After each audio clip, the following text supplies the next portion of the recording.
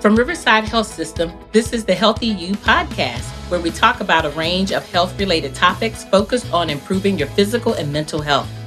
We chat with our providers, team members, patients, and caregivers to learn more about how to maintain a healthy lifestyle and improve overall physical and mental health. So let's dive in to learn more about becoming a healthier you.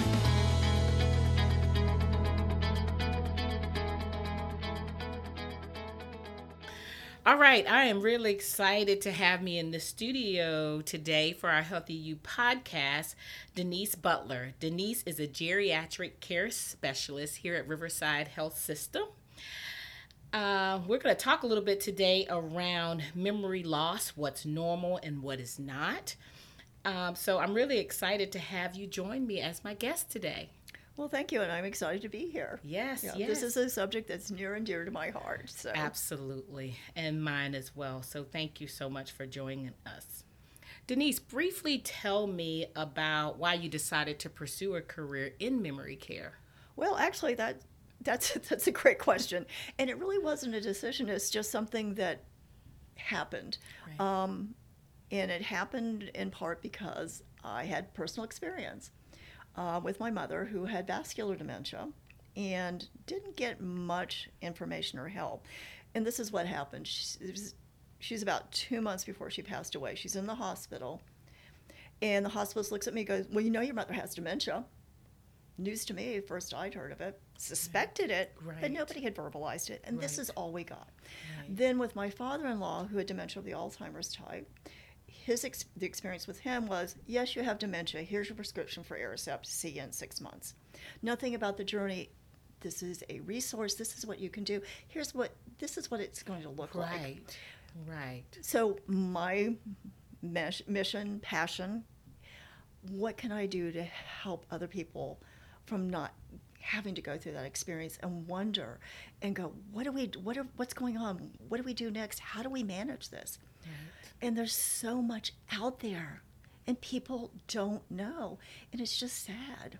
Absolutely. It's just so important how those experiences you have impact the journey that you take as it relates to your career choice. So I just thank you so much for your commitment and work in this space. As you talk about, as you just mentioned, you talked about dementia and then the Alzheimer's type. And I know when I was younger, I had two really impactful experiences. I had a neighbor who had what now I know probably was Alzheimer's, but we just called it dementia and something that happened with age.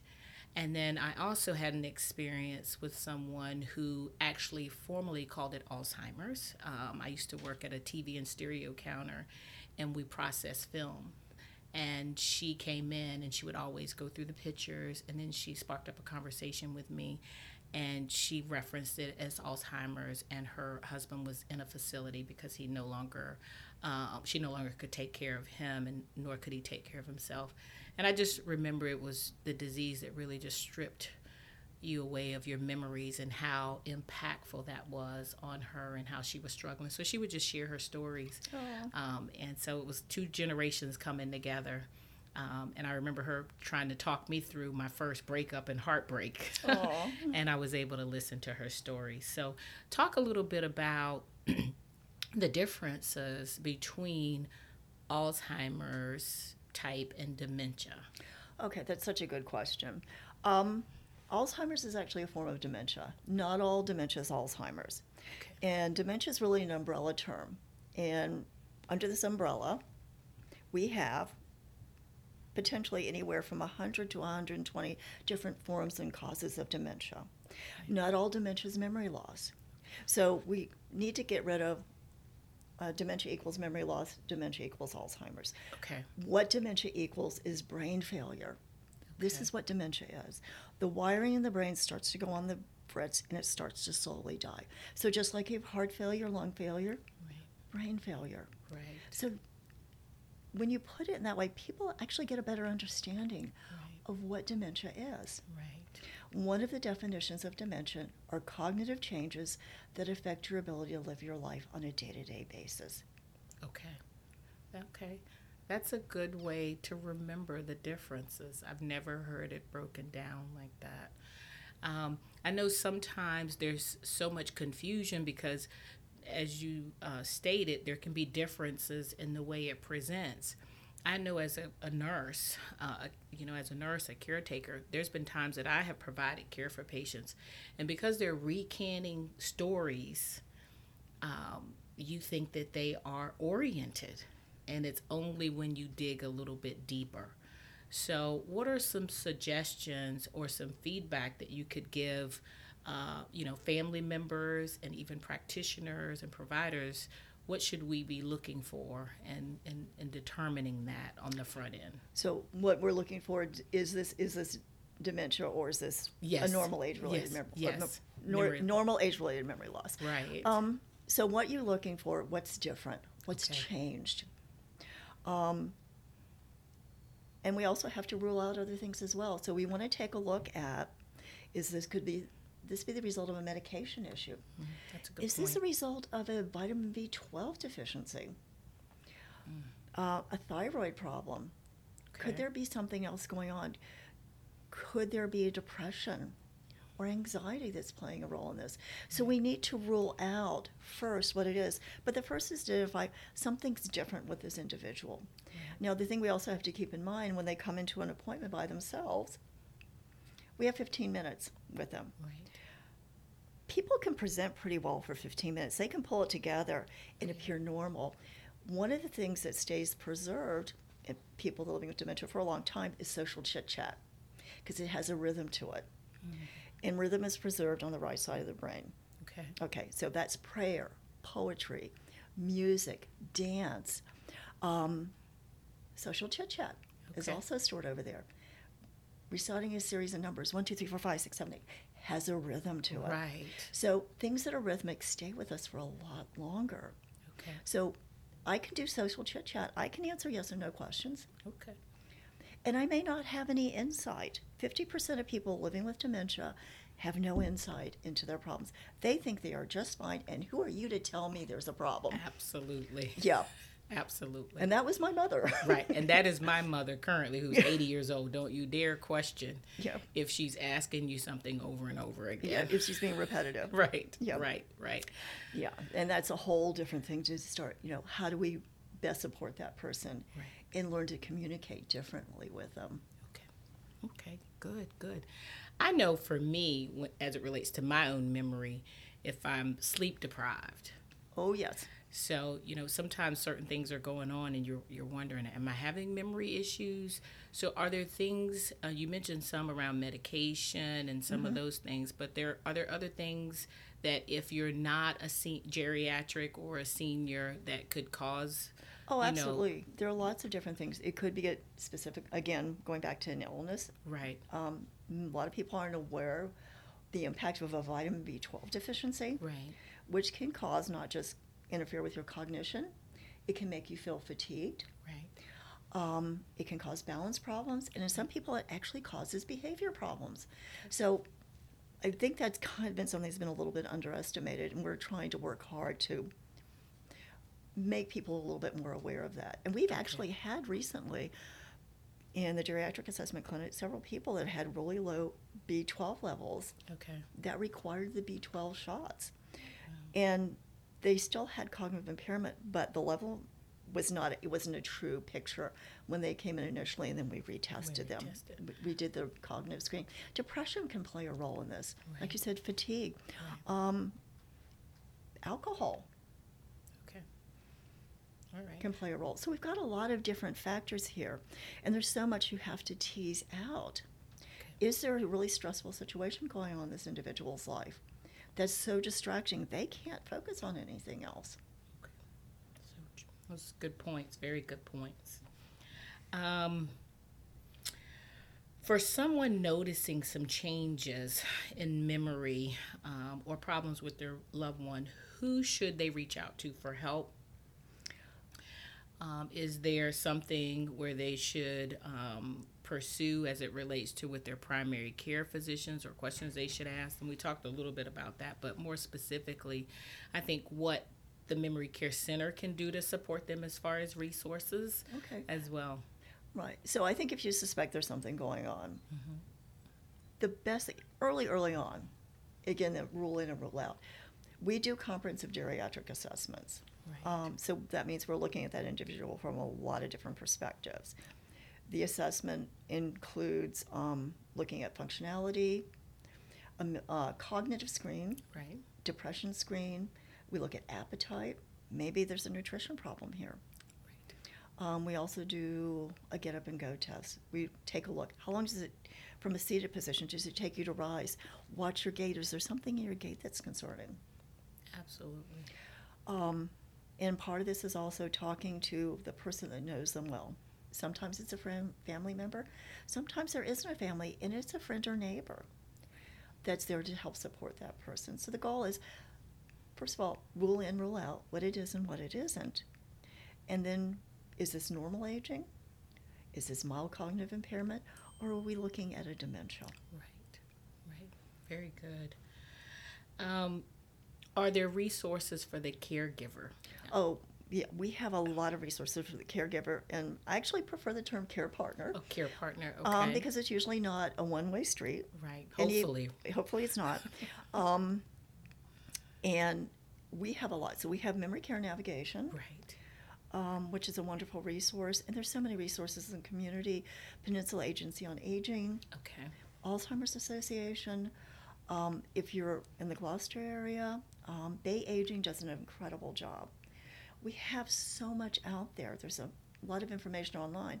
My only thing to caution you is there's a lot of bad information online, and kind of knowing the right sites to go to. And that's where we can help. It's like, here's a really good website to go to get your information.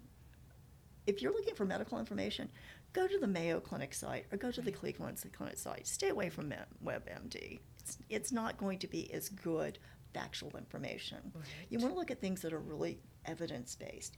We also have a lot of programs. We do Memory Cafe. Okay. So Memory Cafe is a socialization opportunity for people living with cognitive change and their care partner. And it's not a support group, and it's not a respite program. It's let's have a cup of decaf. We always serve decaf. Brownies and a muffin. And you're with people. It's like an open house concept. You don't RSVP. You can come and go during that hour and a half.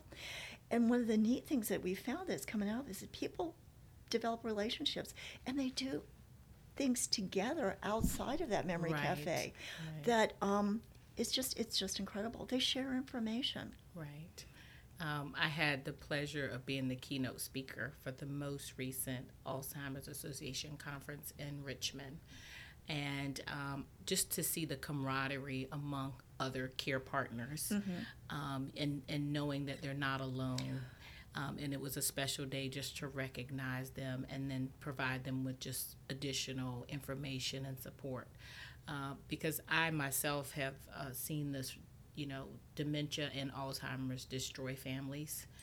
Because sometimes one particular family member may have to take on more of the, brunt of taking care of their loved one just based on their financial status or their ability as it relates to their work and job. So it's sad when you see families destroyed.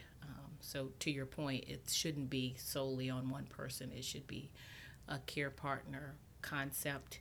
But what you're doing in the memory care space, no one has to be alone. Absolutely. And it can feel so isolating. And you can feel like I'm so alone in this and nobody understands what I'm going through. And there's so many people that are going through what you go through. Right. And one of the things the concept of building a support team. Right. So whether I'm in the memory care clinic or the geriatric assessment clinic, one of the things that we tell patients and families coming in, we're part of your support team. I'm not going home with you. Right. But I'm only a phone call or an email away. If you have a question or a concern or something happens, same thing for memory care navigation. They're a phone call or an email away. Right. You don't have to go this alone. Absolutely. And there are resources and phone lines that are available 24/7 to support them in this space. Yeah. And because when do things usually happen? Is it during 9 to 5 or 8 to 5 on Monday through Friday? No, it happens on the weekend. Right. It happens on a holiday. Right. It happens at 10 o'clock at night. Absolutely. So there are places you can reach out to, and trying to figure out what, is this a true emergency? Is this a true crisis? Is kind of part of that. Yes. I remember in nursing, we used to call it the sundown syndrome. Oh, yeah. So, in taking care of the geriatric patients, they would be fully oriented all day, but when the sun went down, is that still a term that's used, or you see that? Sundowning is definitely a term. And it's when you understand somebody living with dementia, go back to that brain failure, how hard their brain has to work just to get them through the day. Okay. Because we have all these changes that happen. So even in early dementia, their visual field is very different. So our visual field when we're 18 is about like this. Right. Okay. Well, I can't do a full spread here. But arms wide. Well, arms length. So, I couldn't see. Right. And this is more like normal aging, 75. This is your visual field. Dementia, this is early dementia. It's scuba vision. So you don't have peripheral vision, which means you don't have safety vision. Okay. And as it progresses, that comes more binocular, and then at the end, it's monocular. Wow. So understanding that field when you're approaching somebody who's living with cognitive change is very important. Okay. All right. The other thing that happens, this is not a hearing problem, this is processing, just like that visual. Early on, they're even going to miss 1 out of every 4 words that's spoken to them. And I want you all to imagine your understanding of the conversation we're having now. If you missed 1 out of every 4 words, how that would change your understanding or what you think you understood. Right. Absolutely. So we talk a lot about communication, slowing down, not talking down to, shorter sentences. Okay. All right. Very good. Good information. Are there genetic factors that are associated with mild cognitive impairment or, dementia? Actually, there is some research that shows there can be a genetic component to mild cognitive impairment, and we know that can be a genetic component for different forms of dementia. Okay. I don't think we have enough information to say for all different forms that there's a genetic predisposition. The other thing I always want to caution people about, yes, you may have a strong family history. That does not mean that you're going to develop dementia necessarily. Lifestyle plays a big role in this. Okay. So getting enough sleep, really Right. important for all of us. Is it 8 hours? Is it 6 hours? Good What is the? Yeah. What is it? What is it? Nutrition plays a role. Right. Exercise, socialization, learning to do things, or learning things, keeping your mind engaged. One of the worst things we can do is sit in front of a TV and do nothing and I was be going to passive. ask you that. So when you talk about engagement, what kind of activities? Crossword puzzles, reading, you hear different things. Puzzles Can be good, but I'm going to tell you, if I never liked to do crossword puzzles, am I going to start doing them now? That's true. No. But there are other things that you can do. Okay.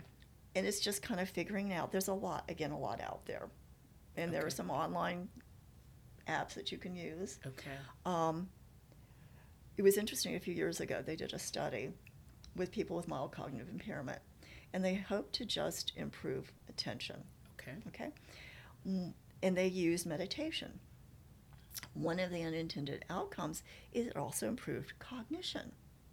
So meditation can be very much a part of that. That quiet, and meditation for you is a short thing, and there are lots of apps out there that are free that you can use, and I use them regularly. Right. Because if you're having a bad day, boy, it's just really helpful. Take that deep breath, open that app, and for 2-3 minutes, help refocus yourself. That's a great idea. Because you can get overstimulated throughout the day in the work environment. And I think, to your point, that coupled with lack of sleep, you can see changes in your ability to remember things. Mm-hmm. And use of alcohol. Right. I'm not saying be a teetotaler, but... and I have worked with one geriatrician who pretty much that's his field. But there is increasing evidence that for older adults, alcohol's not really good. And I'm not saying you should never have a glass of wine or whatever. But you want to be we need to rethink a little bit based quantity, on how often. how often. Right. Yeah. So And so there's always new information coming out. And one of the challenges for us is staying on top of that information and the new developments and the new studies. Right, absolutely. That's a full-time job in yes, itself. Yes, that is. That is a full-time job. I also have heard individuals who have family members or family history of dementia or Alzheimer's say that they don't want to know. They would rather not know if it's going to occur. Would you talk about the impact of that? Because, as we hear more and more about memory loss, dementia, Alzheimer's, what I'm hearing is that the early you identify, there are things that you can do, and potentially even medication that can prolong, the negative side effects of losing your memory. Of losing your memory. Well, the other thing I want to back and say, it's not just your memory. That's a fact. We kind of have 5 basic cognitive domains that we're looking at when we're looking at dementia. Right. Just short-term memory loss is not dementia. Okay. Because most people with a short-term amnestic, I'm having trouble remembering a few things, but I can basically live my life on a day-to-day basis because I develop some strategies. Right. Okay. Like making a list. Like making a list. Taking notes. Absolutely. Which is helpful for all of us anyway. Right. To be doing that. We also have, so the other thing that happens as we age is if you think of your brain as an older model computer. Okay. And they change frequently, right? Every year there's a new computer. Yeah. So I have an older model computer, and I got a lot of data stored up here. What happens when you have an older model with a lot of data? It's slower to process. That's normal aging. When I'm 20, I've got a newer computer model, and I don't have a whole lot of data on there. Right. So thinking of that this way, somebody who's 20 learned something like this. Oops. Right. When you're 80, it's slower. I'm going to get there. It's just going to take me longer. Right. So understanding that is important. Right. That's a good way of putting it. Okay. Just like when we're younger, from an activities perspective, we can do a lot more. As we get older, we have to modify or we can injure ourselves, right? So that's a good way of putting that. One other thing I want to mention, dementia is not a normal part of aging. Okay. I just want to make sure we know that. Now, that being said, when we look at risk factors, age is a risk factor. At 85, you have a 50-50 chance of developing a dementia. Wow. So it's not a normal part of aging, but it can be a risk factor. Of aging. Okay. Aging can be a risk factor. Okay. Great information. Great information. As we talked about, can memory be preserved? And you talked about some of those things during the aging process. We can do a lot of things, and I'm going to go back to lifestyle. Okay. And this is one of the things, it doesn't cost anything. Right. Good nutrition. Okay. Adequate sleep. Socialization, staying socially engaged is really important. And that looks different for all of us. If you're a hard introvert, you're not going to be wanting to go out and spend. So finding like 2 or 3 people that you're comfortable with might be where you are, but you're still being social. Okay. Again, going back to learning something new. So people that do the courses, Hampton has Osher and William & Mary has Osher. Right. They have offer a huge variety of topics. It's a short thing, you don't have to. At William & Mary, I don't know if you realize this, I don't know about other universities, if you're 65 or older, you can elect to audit a course there, undergraduate courses. Really? Okay. Yeah. I don't know that most people. I did not know that. Yeah. Okay. My husband, so full disclosure, my husband's an adjunct professor at William & Mary, which is how I know this. Right. Yeah. So you've got a lot of options out there. Okay. A lot of online courses that you can do. Okay. If that's what you want to do. Okay. One of the things we talk about is learning another language. And one of the things that they're finding, people that are, especially earlier age, more bilingual, it does something. Okay. All right. So learning another language, anything you do that engages your brain to do something different. So if I've always done crossword puzzles, that's great. But I got a skill set there.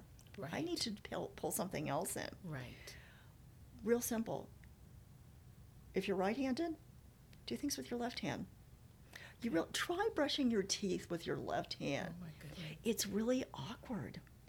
Opening a door with your left hand, if you're right-handed, you're going to have to think a little bit more. Okay. Every time I have a social interaction, if I read a book, that's great.